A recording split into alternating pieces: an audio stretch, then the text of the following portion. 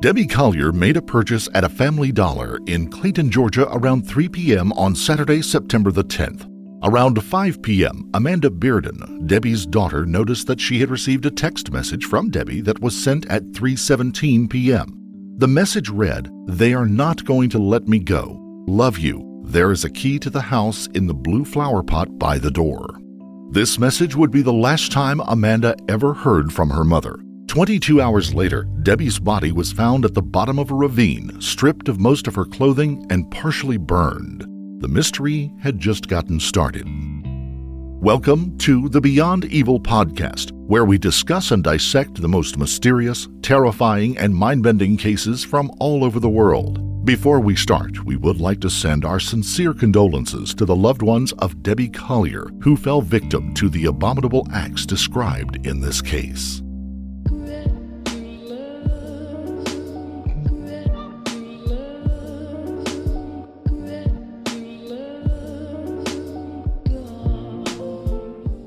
Athens, Georgia is a college town known as the home of the University of Georgia. The community takes great pride in its college football team, the Georgia Bulldogs.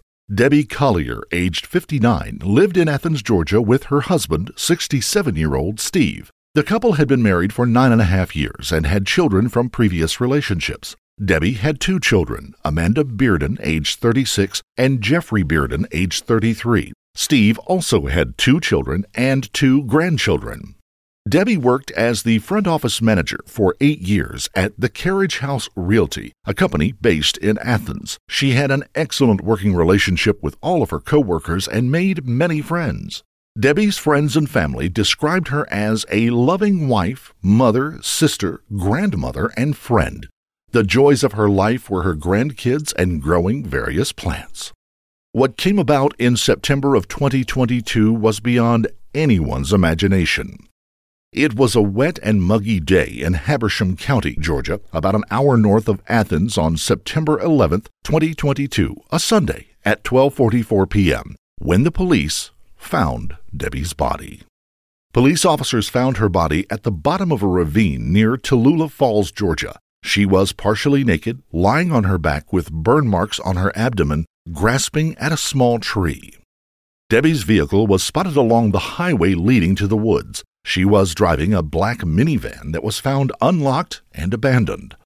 The family and friends were shocked and devastated when they learned of her horrifying death. Debbie had just recently celebrated her 59th birthday on September the 2nd. The last person to see Debbie alive was her husband, Steve, around 9 p.m. on Friday, September the 9th, when they retired to their separate rooms for the night. Steve went to work the following morning, leaving the house before 9 a.m.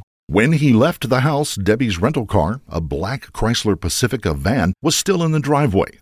Debbie had been involved in a minor car accident about a month prior, which left her vehicle needing repair, requiring her to use a rental car from Enterprise for the time being. Steve worked from 9 a.m. until 4 p.m., parking cars for the University of Georgia Bulldog football game, which was scheduled to begin at 4 p.m.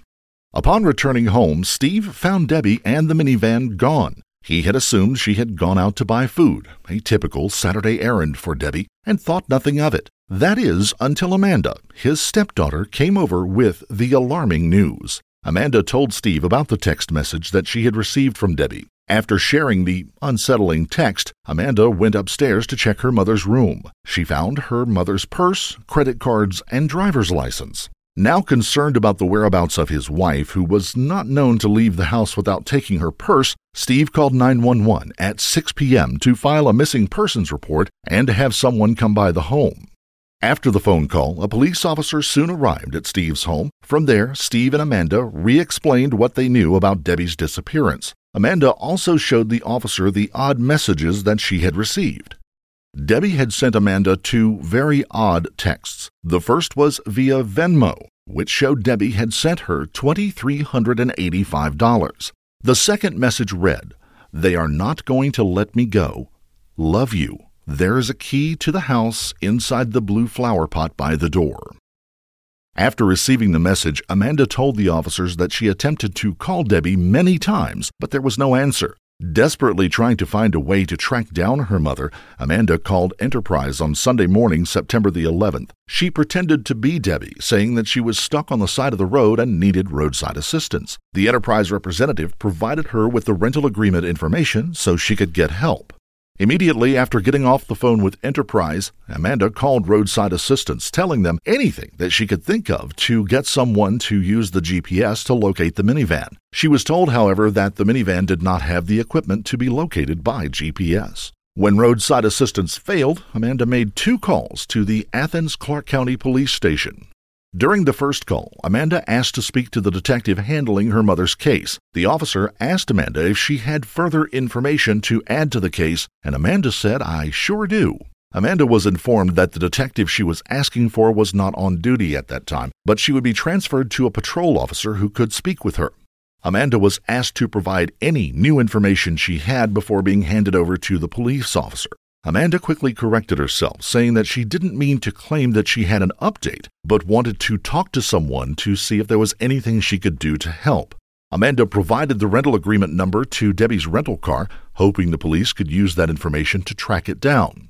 During the call, you could hear Amanda becoming increasingly emotional, questioning why no one had attempted to track down the van by GPS. During the second call, Amanda asked for a police officer named Johnson, saying that she was returning his call. Amanda also stated that she had information about Debbie's iCloud account that also might help find her. Along with Amanda, Debbie's sister Diane Shirley, who lives in Alabama, called the Athens Clarke County Police Station to gain information about her sister's disappearance.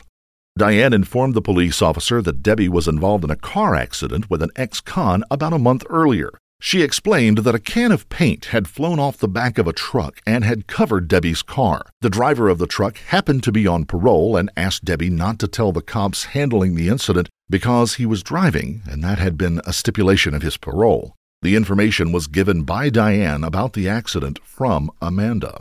About 2 hours after Amanda had called the police station, a representative with SiriusXM contacted the Athens police station and informed them that they had pinged Debbie's vehicle and had its general location. A representative stated that they believe the minivan was either stopped or at least pulled over on a roadside somewhere in Rabun County. After receiving the information, Sergeant Johnson called Amanda, stating that they believed they may have found Debbie's vehicle, and asked if Debbie would have any reason to drive up to Rabun County.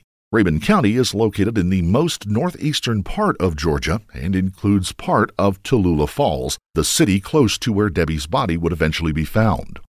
Terrified for her mother, Amanda headed straight to Rabun County, which took about an hour and a half from their home in Athens. On the way there, Amanda received another call from Sergeant Johnson. After pulling over to answer the phone, Amanda glanced down at her Waze GPS device and noticed 2 police vehicles were close to her location. Sergeant Johnson informed Amanda that they had located Debbie's vehicle near a campsite, but did not have a specific position for her to go to. After getting off the phone, Amanda Googled nearby campsites. She drove past the 2 police vehicles and immediately recognized Debbie's rental car on the side of the road nearby.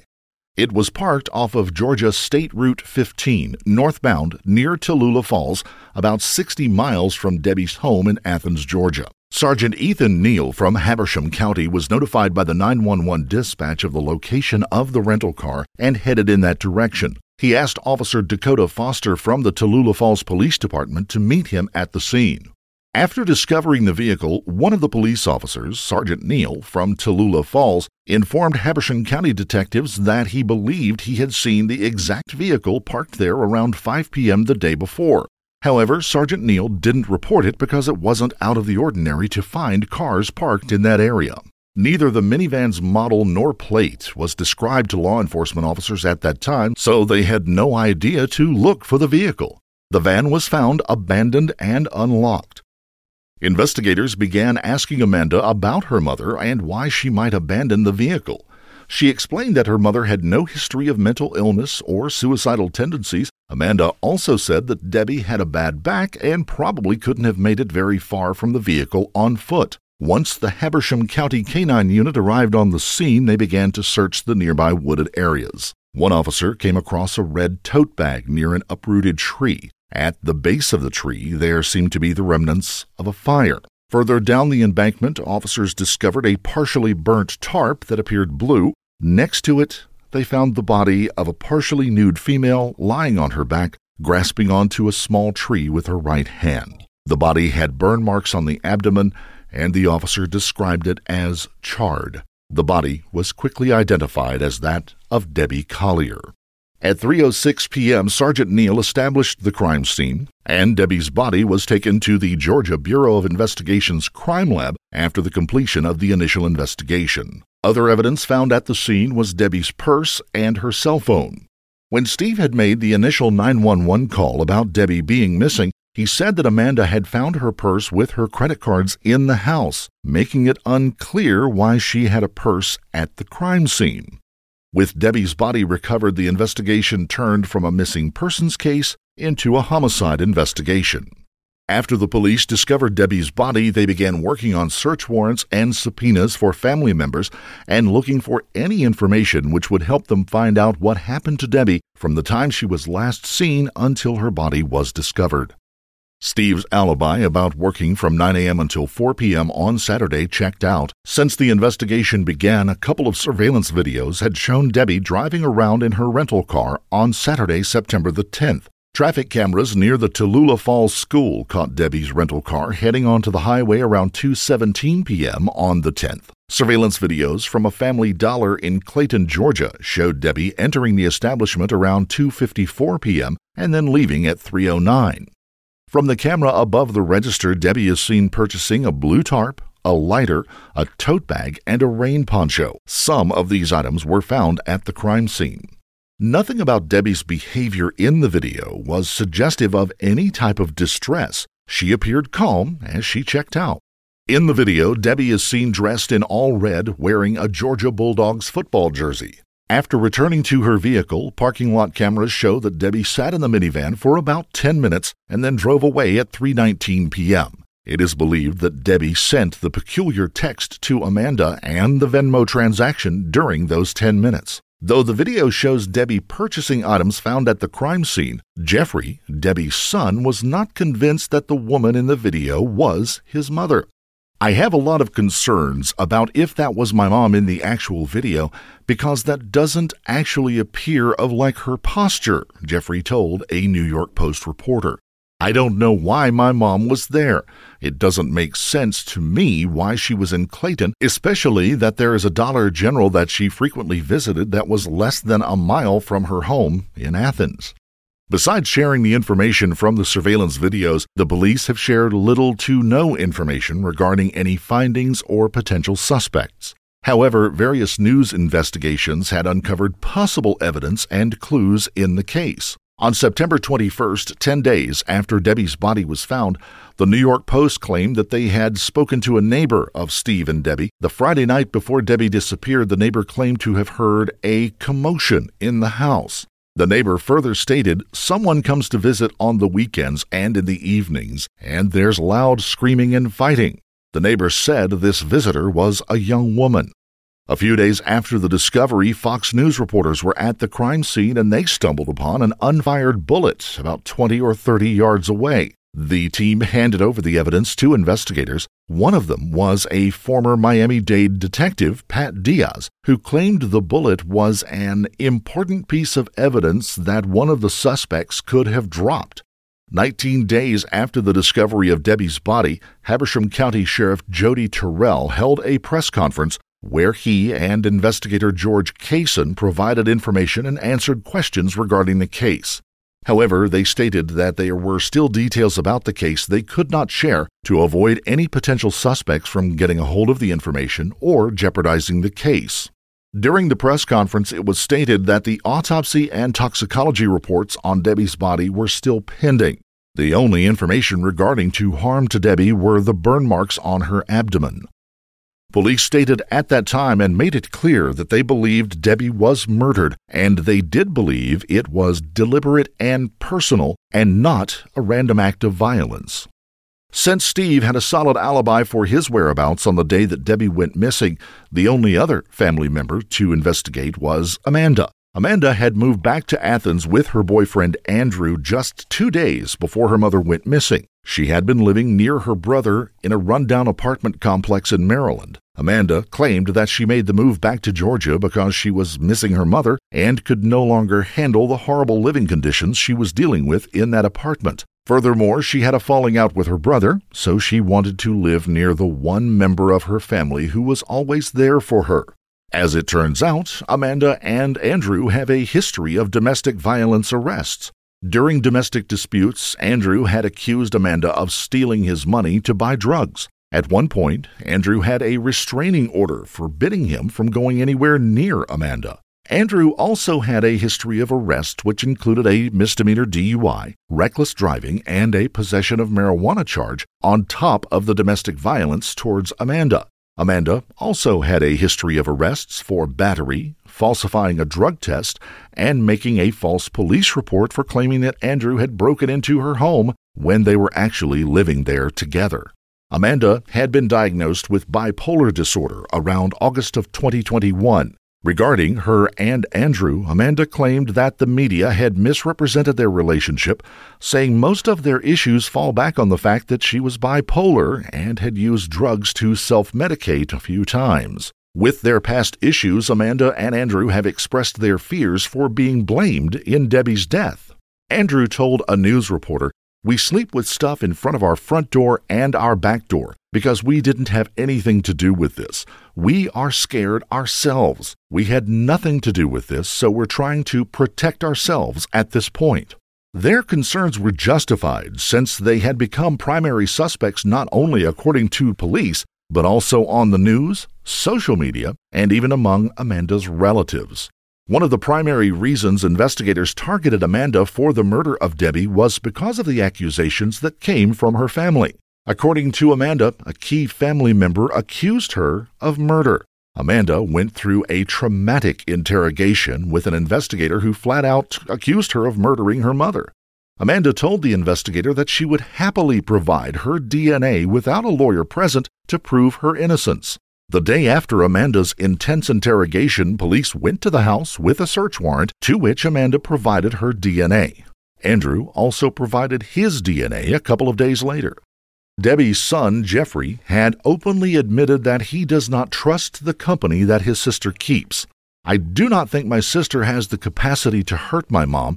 She was my mom's lifeline. But I don't trust the people that my sister hangs out with, and that's my concern." As time went on and the case remained open, several family members, social media users, and YouTubers harassed Amanda and Andrew, claiming that they had murdered Debbie.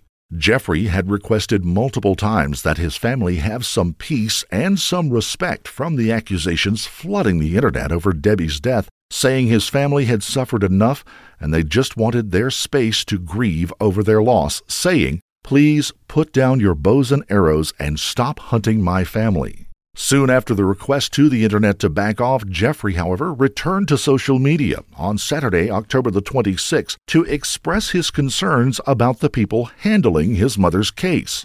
Jeffrey had an unpleasant conversation with Sheriff Joey Terrell 3 days earlier. He decided to share his experience on Facebook. Jeffrey did so by posting this statement: "I made the poor decision today to reach out to Habersham County law enforcement. After several attempts and requests to be brought up to date on any information shared regarding my mother's case, Debbie Collier, I found myself on the phone with the Habersham County Sheriff, Joey Terrell, to express my concerns. My goal in the conversation was to request to be updated on any press briefings, releases, and other pertinent information, since my other attempts were not panning out as planned. I was met with a sheriff who did not empathize with my situation, my concerns for my personal and family safety after being doxxed online, or potential leaks coming out of his office despite several media outlets claiming sources in his own department. He instead used his time to snicker and laugh at my attempts to discuss my concerns and to tell me directly that he wasn't trying to hang up on me when pressing him on his office's actions. Additionally, he claimed that some of their errors regarding poor communication came from short staffing. But he did remind me that the press has the right to free speech. Well, so do I. So I feel compelled to share my experience with the sheriff because I hung up on him abruptly after he continued to snicker despite my request for him not to laugh at my situation. Unfortunately, the elected sheriff's attitude and lack of understanding does not give me faith or confidence in their ability to handle her deliberate and personal death, nor does his inability to understand my concerns regarding leaks of information that I assume only known by those directly working with the investigation. I am no longer feeling emboldened. Now I feel really stuck in a hard place, and I'm asking for the Internet's help in this situation to remind me how much people actually care and love for my mother, Debbie Collier. After sharing that extensive message on Facebook, Jeffrey posted a video on Saturday, October 29th to again ask people on the Internet for help. Jeffrey says to the perpetrator who murdered Debbie, "I'm not going to stop until you are in jail or on death row." In late October, investigators claimed that they had discovered information or evidence that showed Debbie's death could have been an act of suicide. However, they did not disclose what those findings were. Right before Debbie's memorial service, which occurred about 6 weeks after Debbie's body was found, Amanda had a confidential interview with the investigators that put her on good terms with law enforcement once again.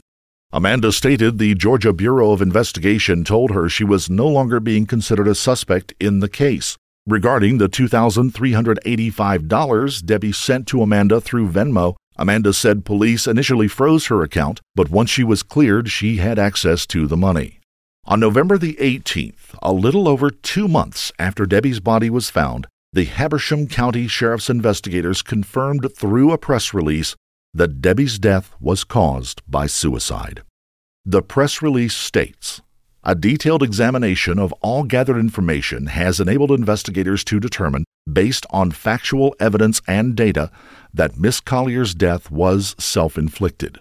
Furthermore, the Georgia Bureau of Investigation Medical Examiner's Office has determined the cause of death was inhalation of superheated gases, thermal injuries, and hydrocodone intoxication, and that the manner of death was suicide." Habersham County Sheriff's Office investigators met with the family members and discussed the specifics of the investigation prior to the distribution of this release. The Habersham County Sheriff's Office expressed their condolences to the friends and family of Debbie by saying, "It is our hope and prayer that the findings of this investigation provide some form of closure and allow the healing process to begin." Habersham County Deputy Coroner Ken Franklin said, "I'm glad it's over, but I'm sorry for the family and all they've had to go through. All of the questioning and suspicion and the things they've had to go through made it difficult for them to live a normal life. I feel sorry for them, and my prayers go with them." After the mystery behind Debbie's death had been solved and publicly announced, Amanda went on Facebook posting this message, "I pray you can all leave my mama alone now." If you or someone you know is struggling with suicidal thoughts, please contact the 988 Suicide and Crisis Lifeline. Text STRENGTH to the crisis text line at 741-741 or go to 988lifeline.org. If you found this story compelling, don't forget to subscribe to the podcast wherever you're listening. And please leave a 5-star review if you would like to show your support. Also, don't forget to hit the notification bell to stay up to date each time we reveal a new, shocking case. Until next time, stay safe and keep your eyes peeled. You never know what's lurking in the shadows.